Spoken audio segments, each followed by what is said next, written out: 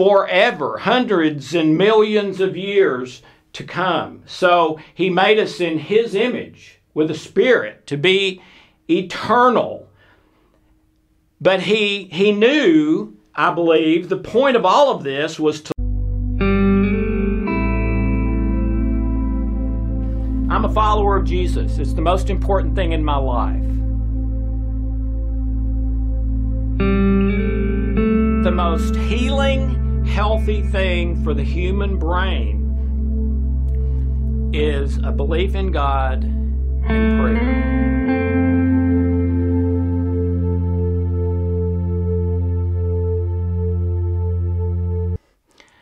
Okay, let's go a little bit deeper. And I'm going to pull my board back out with the two systems of right and wrong. And remember, this is the system, this is the religious system that I grew up in. But even if you didn't grow up in a religious system, you probably grew up in a system like this. I do good, I get good. I do bad, I get bad. I have a percentage of good to bad that where I feel like I'm a good or okay person. And if I don't make that percentage, I feel like I'm not a good enough person. Okay, so all of that is about doing right or wrong, right? Okay, and then this system, there's still the same rules. You still shouldn't murder. You still shouldn't have sex if it's not an appropriate person to have sex with, you know, your wife or spouse, etc. All right? You still shouldn't lie. You still shouldn't cheat. All right? Same rules, because we still work the same way. All right? We're built to work that way. So if I tell a lie, it spikes my stress. And I'm on the fear path. If I steal something, spikes my stress. I'm on the fear path. Okay? Have sex with someone where it's not love-based, according to God, spikes my stress. And sometimes from then on, because now I have a memory of doing that wrong thing or sinful thing, and that memory, you know, the event may have only lasted 1 minute. That memory will last the rest of my life, along with the guilt or shame that's in it. The biggest issue on planet Earth is unforgiveness. I've been teaching for as long as I've been teaching that I've never seen a significant health or psychological problem, you know what's coming, right? Where there was not an unforgiveness issue. Somewhere. They may not have known about it, but somewhere. And very often you heal that and everything starts to get better. I met Dr. Ben Johnson about, 16 years ago, I guess. Medical doctor, renowned medical doctor, surgeon, flight surgeon in the Army, cancer specialist, the only medical doctor in the Secret movie that was such a huge phenomenon all over the world. And Dr. Ben had been lecturing for years that he'd never seen a cancer where there was not an unforgiveness issue. Okay? Well, this is where those continuing for the rest of your life with guilt and shame and I'm not good enough issues and feelings, this is where they are. When you live under the grace system, you don't have that. You don't have the unforgiveness. You don't have the guilt. You don't have the shame. Why? Because this is the grace system. And that's what I wanted to talk about just a moment, okay? And boy, I certainly was not brought up believing this. I was brought up believing this is the only system. And I was taught there is a thing called grace. But the way I was taught in the religion I grew up in is this is how the grace worked, which is absolutely absurd. Okay?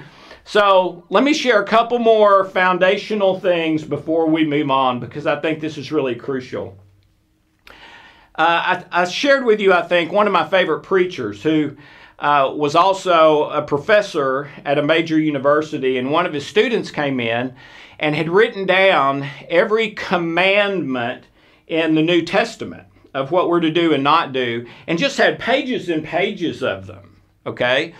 and said to the professor, how in the world am I supposed to do this? I've tried to do this for years. I can't do it. What's the secret? How do you do it? And it put the professor in sort of a tailspin, because when he saw those listed out like that, he thought, I can't do it either. I've never been able to do it either. And so he kind of went to a place of despair and all that sort of thing. And then shortly after, week, 2-3 weeks, I don't remember exactly, the young lady comes back in so excited and says, I found it, I found it, I found it. Okay, great. What is it? Because now the professor wanted the solution as much as she did. She said, I've found in the Gospels, in the person of Jesus and his love, the power to do what we're supposed to do. Meaning, it's not us doing it. It's God's power. All right? So, and then he went on, the preacher, to say, we're told a whole lot of things to do in Scripture, but one way the church gets off track is it tells us how or where or when to do almost nothing. And his belief and point is that's because it's up to us to be creative and to do it in the way that works best in our culture and situation and time period and all of that, okay? And I believe that's so, which means we can't judge anybody if they are doing it a different way from us when it's not specified in the book, okay? Even though it may seem really, really crazy and weird, and that couldn't be right because it's so much different from the way we do it and the name on our door, all right? But think about some of these principles just a little bit. Romans 8. There is now therefore there is now therefore no condemnation for those who are in Christ Jesus. Well, condemnation would mean you're not saved. Which means if there's no condemnation when you're in Christ Jesus, then it means you're always saved. Well, are you always doing the things that you're supposed to do and not doing the things you're not supposed to do? No, we mess that up all the time. In fact, the chapter before that, in Romans 7, Paul makes the statement that really saved my life once I believed it and started living it, when he says, what I want to do, good things, is not what I do, but what I do is what I don't want to do, bad things, and I do this over and over and over again. And man, I can just, as soon as I read that and understood it, it was like, oh, Paul is describing me. All the time I do the sin or the wrong that I don't want to do, and then I feel horrible about it. Satan tempts me into doing it and then beats me over the head for doing it. Okay? And that's not fair. All right? Well, Paul makes an amazing statement about that. Okay? I do what I don't want to do, don't do what I do want to do, and I do it over and over and over. And then he says this, when that happens, it is not me doing it. Whoa! What are you talking about? I mean, I can remember doing it 15 minutes ago, stealing the candy bar in the drugstore. I remember picking it up. I remember how I felt like I was going to die before I got out of the 5 and 10 when I was about 5 years old. I remember eating it and it didn't taste anywhere near good enough to be worth all that. And then I can remember guilt and shame over that literally for years. I remember it. But Paul says in God's eyes, in God's book, because he has purchased grace for us,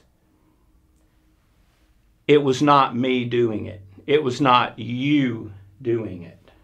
So the sin or wrong that I will do tomorrow, or 10 years from now, or 30 years from now, it's already paid for.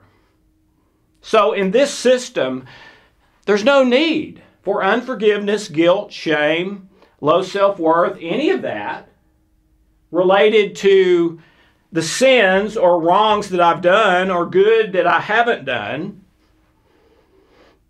Because in God's eyes and book, in His what I call miracle plan of love, His grace through Jesus, it has all been paid for so that we can legitimately live in this system. Where when I do good, I get good. When I do bad, I still get good long term. Guaranteed. And it's the only guarantee of that sort I know of. Let me address another area. Some people are going to think, well, okay, back to the Romans thing. There's no condemnation for those who are in Christ Jesus, but I don't feel like I'm in Christ Jesus. Okay? Well, first of all, it's not about your feelings. It's about what God says is the truth. And I had feelings also about, hey, I remember stealing that candy bar. How can you possibly say that was not me that did it? Because through God's eyes, in His book, in His mind, through the grace of through Jesus, He has put us into this system. He has paid for it. So when I commit that sin, it's not written under my name. It's written under Jesus' name. And He already paid for that in advance. You know, you can go pay your rent in advance. 6 months, a year, 5 years, whatever. All right? What does that mean? It means I don't pay again. It's already been paid for. All right? Well, this has already been paid for. But I know some of you are so still entrenched in this legalistic religious system, you can't believe it. There's another passage in Scripture talks about an unforgivable sin. And I would posit that possibly that's what you're feeling. Because I'm in this system and I'm not getting close to my percentage that I need.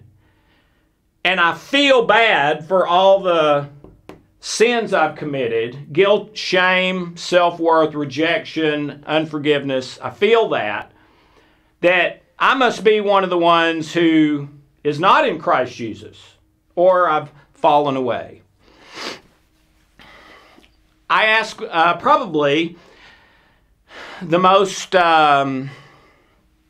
validated, awarded scholar that I have known in my lifetime, knows and speaks Greek and Hebrew fluently, preacher for 50 years, written a whole slew of books that are all wonderful, considered by scholars to be a top-level scholar.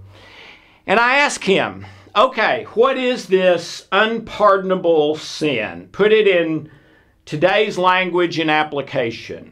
And here's what he said, okay? The passage states, those who have tasted and experienced the love and grace of God. So that's the first thing, is you have not done the unpardonable sin if you have never come to Jesus and become a person who is in Jesus. Then you're not doing the unforgivable sin because you haven't come yet. All right? And that's one of the requirements. Second requirement is that you come and experience the love, joy, peace, etc. And I know millions who have come to church and never experienced that. But in this case, let's say you have. Then you leave and never come back. And that's the condition, never come back. So in essence, if you're asking yourself that question, is this me? Have I committed the unpardonable sin? You haven't because you're back. Or you've never come in the first place. But in either case, you have not done that. Well, if you haven't done that, and you have asked repented of your sins and confessed and prayed and told God and Jesus that you commit your life to them once and for all, and you want to come in to Jesus and the family of Jesus, the kingdom, then and be baptized. And I say that because in Scripture, virtually every time someone said that, I want to come in. I want to join. I want to become a follower of Jesus for the rest of my life. Yes, and I repent and confess of this stuff. I'll try to do my best with Jesus empowering me. But yes, I want to come in. All right? Every time that happened virtually in the book, they said, all right, let's go dunk him under the water. All right? As a public ritual show that you have done that. And so I don't know that you can't be saved without that, but whenever Scripture says over and over and over and over, I think it's a good idea to do it. And it is good for other people to see you've made that commitment in your life. Okay? So if you've done that, I don't care how many bad things you've done. Unless you have left and never come back, which can't be true or you wouldn't be watching this, you are still, I believe, according to those passages, in Jesus. Which means there is no condemnation for you. Which means if you do good, you get good. If you do bad, you still get good. You know, it is an absolutely unthinkable thing. I call it God's miracle plan of love. That before the world ever began, God said, I was lonely, I'll make me a man. But along with the man was not just, 50 years to have relationship and then we die like an animal in the field and that's it. He wanted us to be eternal, to have relationship with Him forever, hundreds and millions of years to come. So He made us in His image with a spirit to be eternal. But He knew, I believe, the point of all of this was to love, to choose love instead of fear. That's what Jesus said is their greatest commandment. Absolutely, it's love. And if you've done that, you've kept the whole law. Okay? John said, they will know you by your love. If you call yourself a follower of Jesus, they will know that by your love. Okay?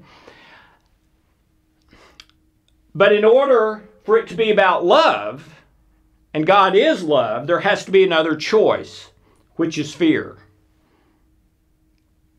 Okay?